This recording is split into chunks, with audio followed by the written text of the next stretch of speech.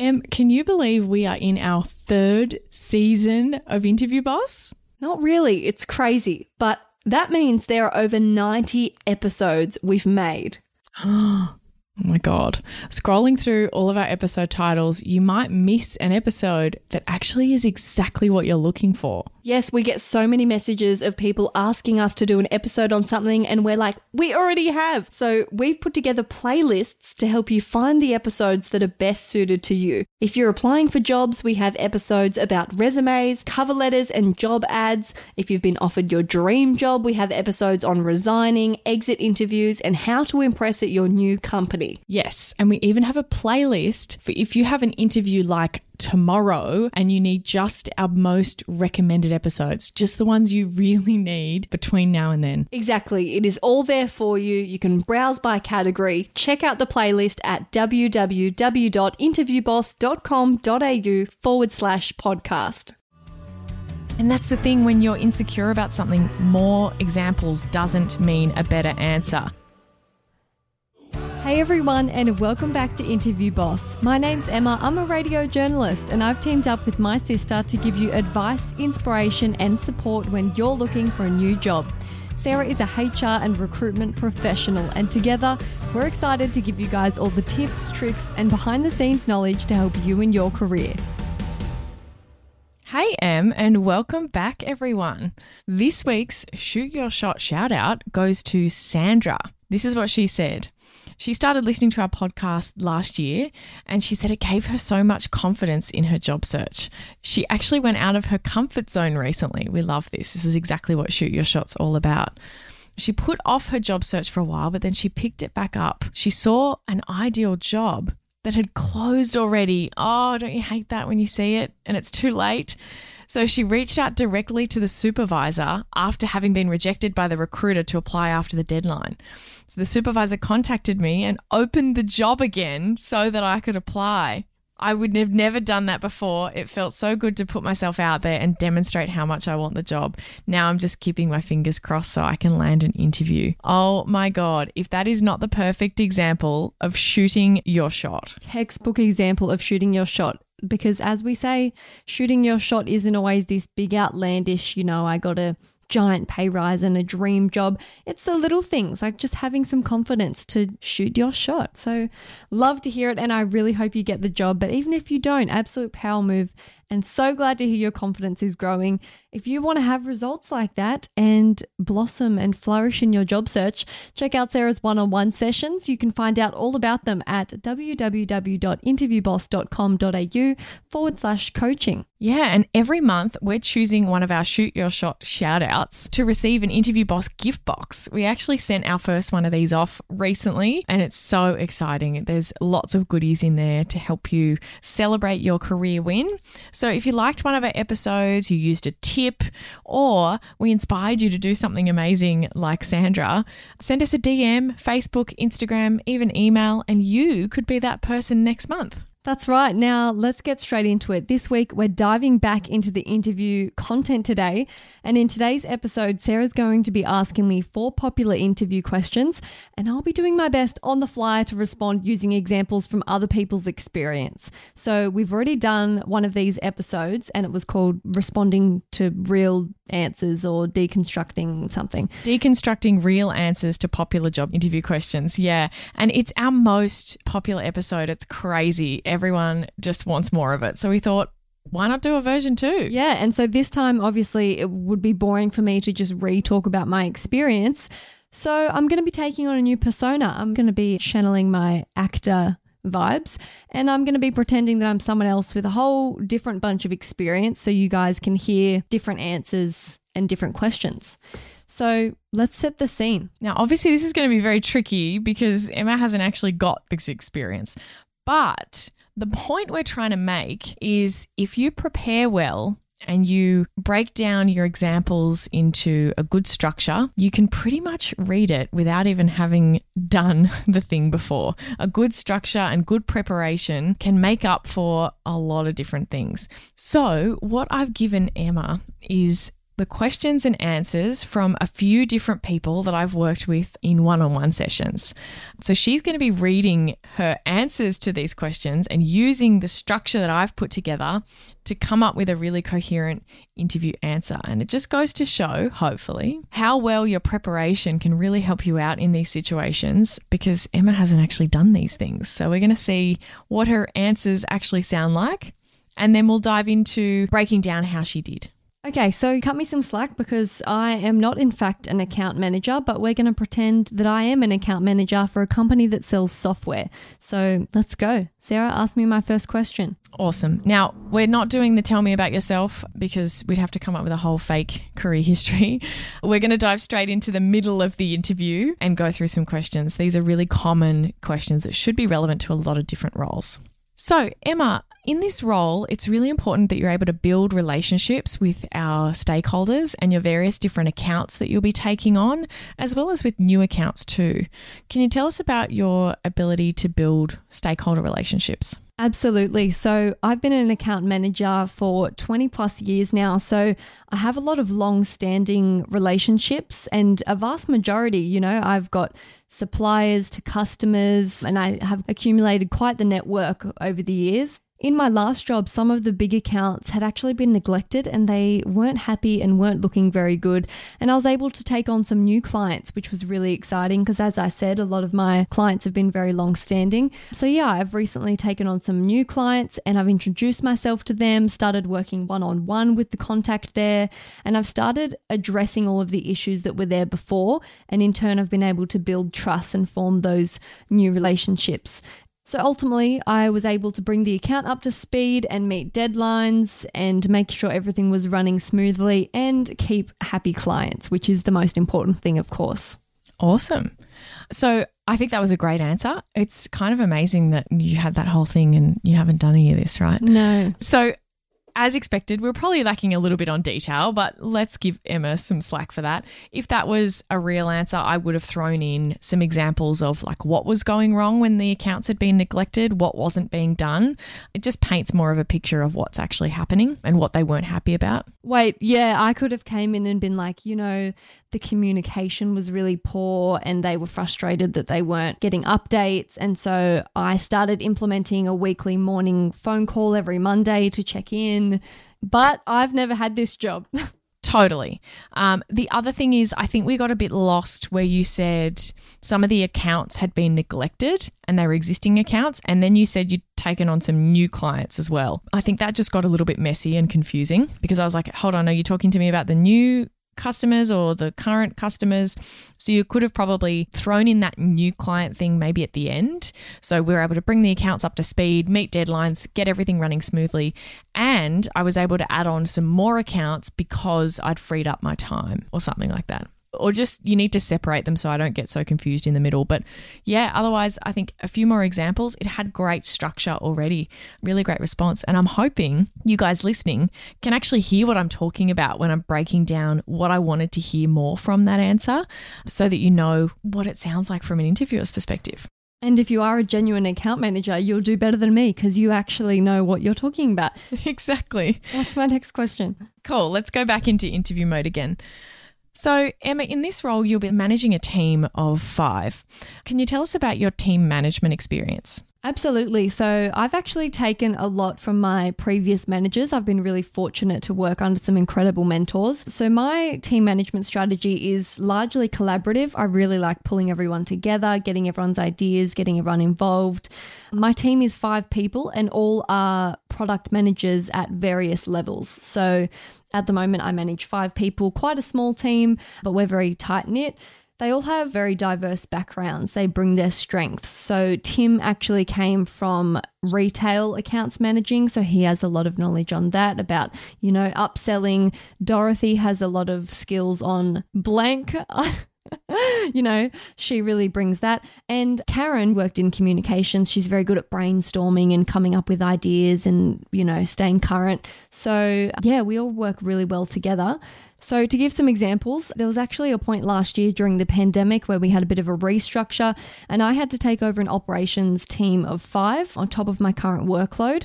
So the team I took on had great knowledge and experience, but they were sort of junior. They were working in silos and they had no leadership to advocate for their projects. And so once I brought them in under my wing, the team really came together. And once they had someone advocating for them, the work we were able to produce as a team was amazing. And that role is now able to be filled by a true operations expert.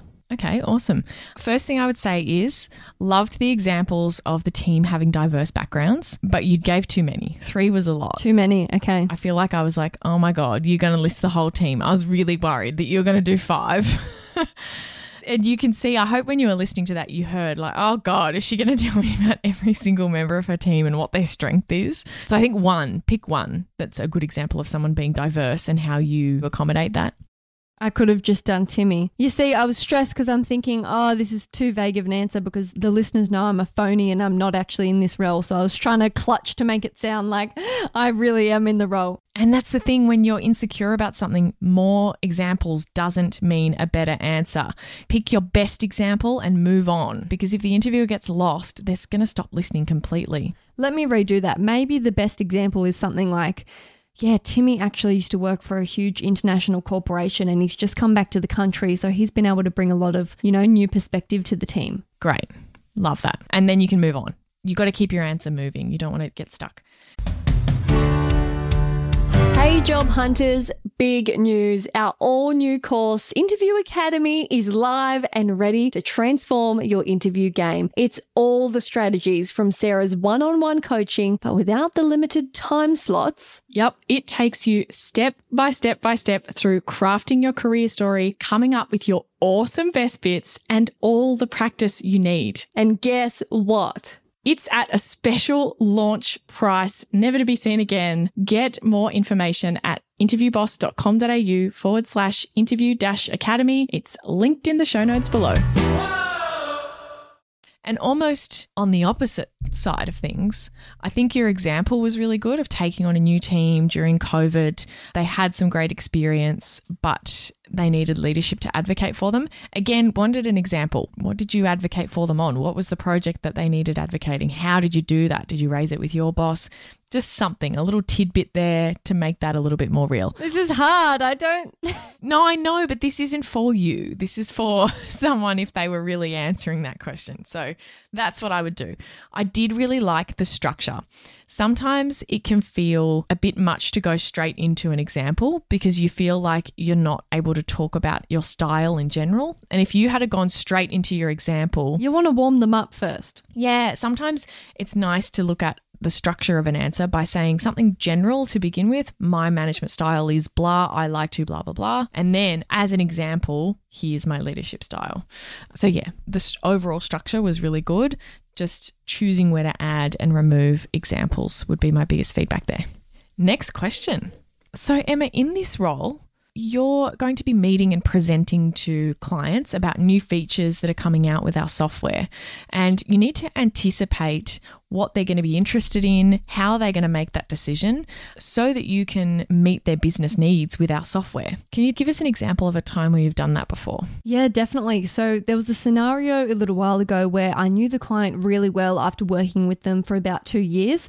Yeah, so I was able to anticipate what questions they were going to ask and I jotted them down. So as a tech company, I knew they were going to want to know how we operated on a mobile phone. I knew they would want to know what our customer support is like, the hours were available, what they're entitled to. So eventually, at the end of our discussion, they did ask those questions and I was able to quickly fire those answers back to them straight away. And then the deal was sealed. They were really happy, felt they had all their concerns met, and I was able to appeal to them in the brief.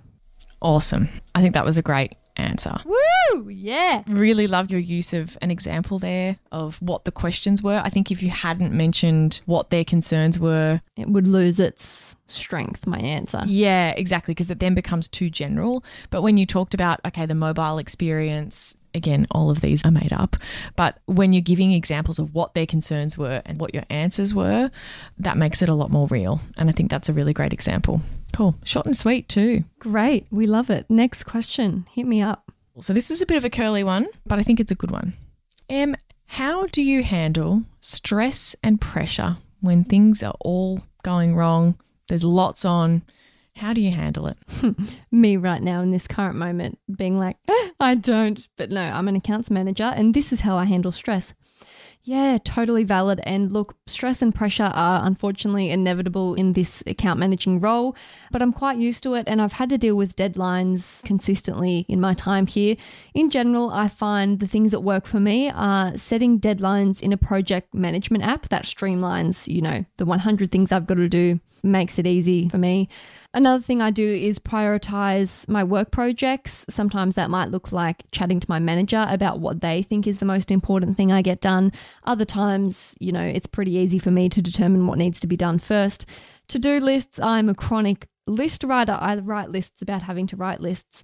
And, of course, sometimes stepping out of the office, going for a little walk, just taking a step back, I find really helps. How did you feel about that answer? What do you reckon? I felt like I was trying to convince you that I handle stress well. Yeah. I think a great example. It's always a hard one to say, how do you handle stress and pressure? The examples in this case, you're not going to say, well, last week when I was stressed, this is what I did. It's more a general overarching examples of how you talk about it and what works for you. And the more specific you can get, the better. When you said project management app, I think throw that in there. Do you like to use Monday.com? Do you use your CRM software? Bit of specificity would make it sound like it's real. Yeah, definitely. Yeah. And I had a feeling that when you said that, you didn't know what a project management app is, which you probably don't. So no, I had no idea. See, we would never have known. But maybe we would because you didn't name any, right? So, yeah, I think that was great. Adding the element at the end about kind of going for a walk, I think it was a nice detail because they've said, how do you handle stress and pressure? So, yes, they're talking about the job, but they might also be talking about how do you handle it as a person as well? How do you make sure that you're able to consistently keep up with stress and pressure in the same job? Do you think you could have even said something else like, oh, I actually do weekly yoga classes and it's my godsend? Like, could you say something like that? Yes. Can you imagine you said that first? They were like, how do you handle stress and pressure in the workplace? And you're like, well, I do yoga once a week. You'd sound like you're off with the fairies. If you say that, it definitely has to go at the end.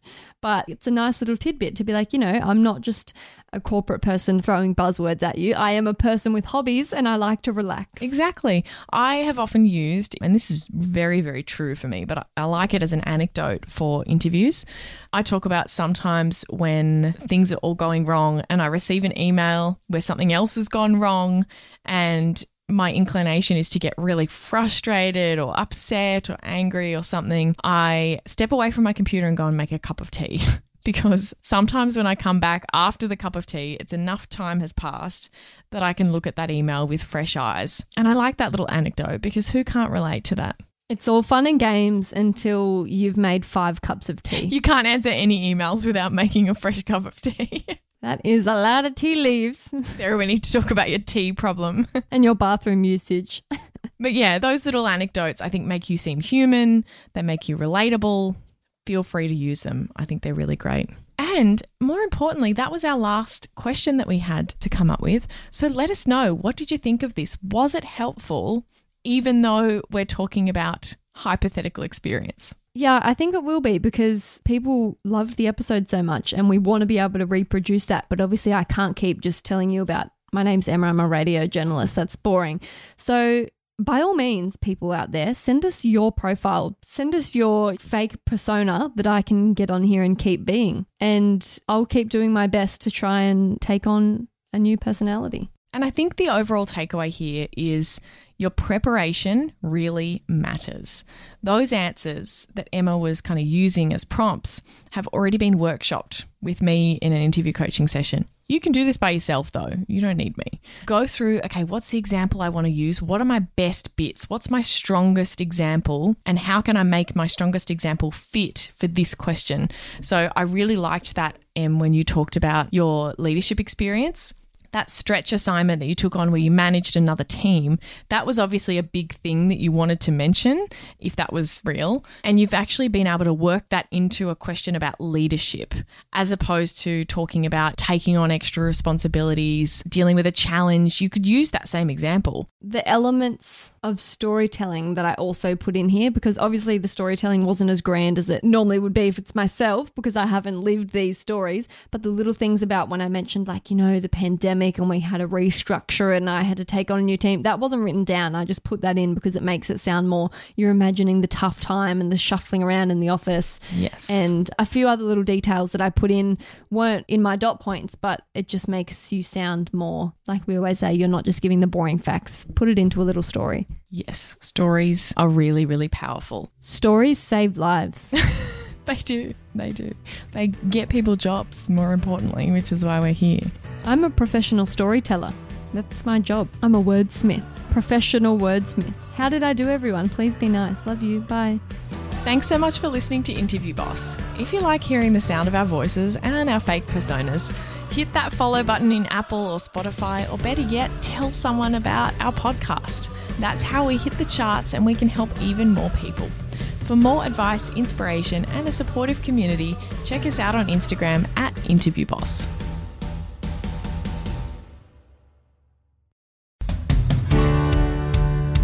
If we've been your job search besties and helped you in some way, there's a cool way you can support the show. Shout us a virtual coffee. We get a huge kick out of reading all of your success stories. Head to buymeacoffee.com/interviewboss and shout us a cuppa. If you keep us caffeinated, we can keep the content coming.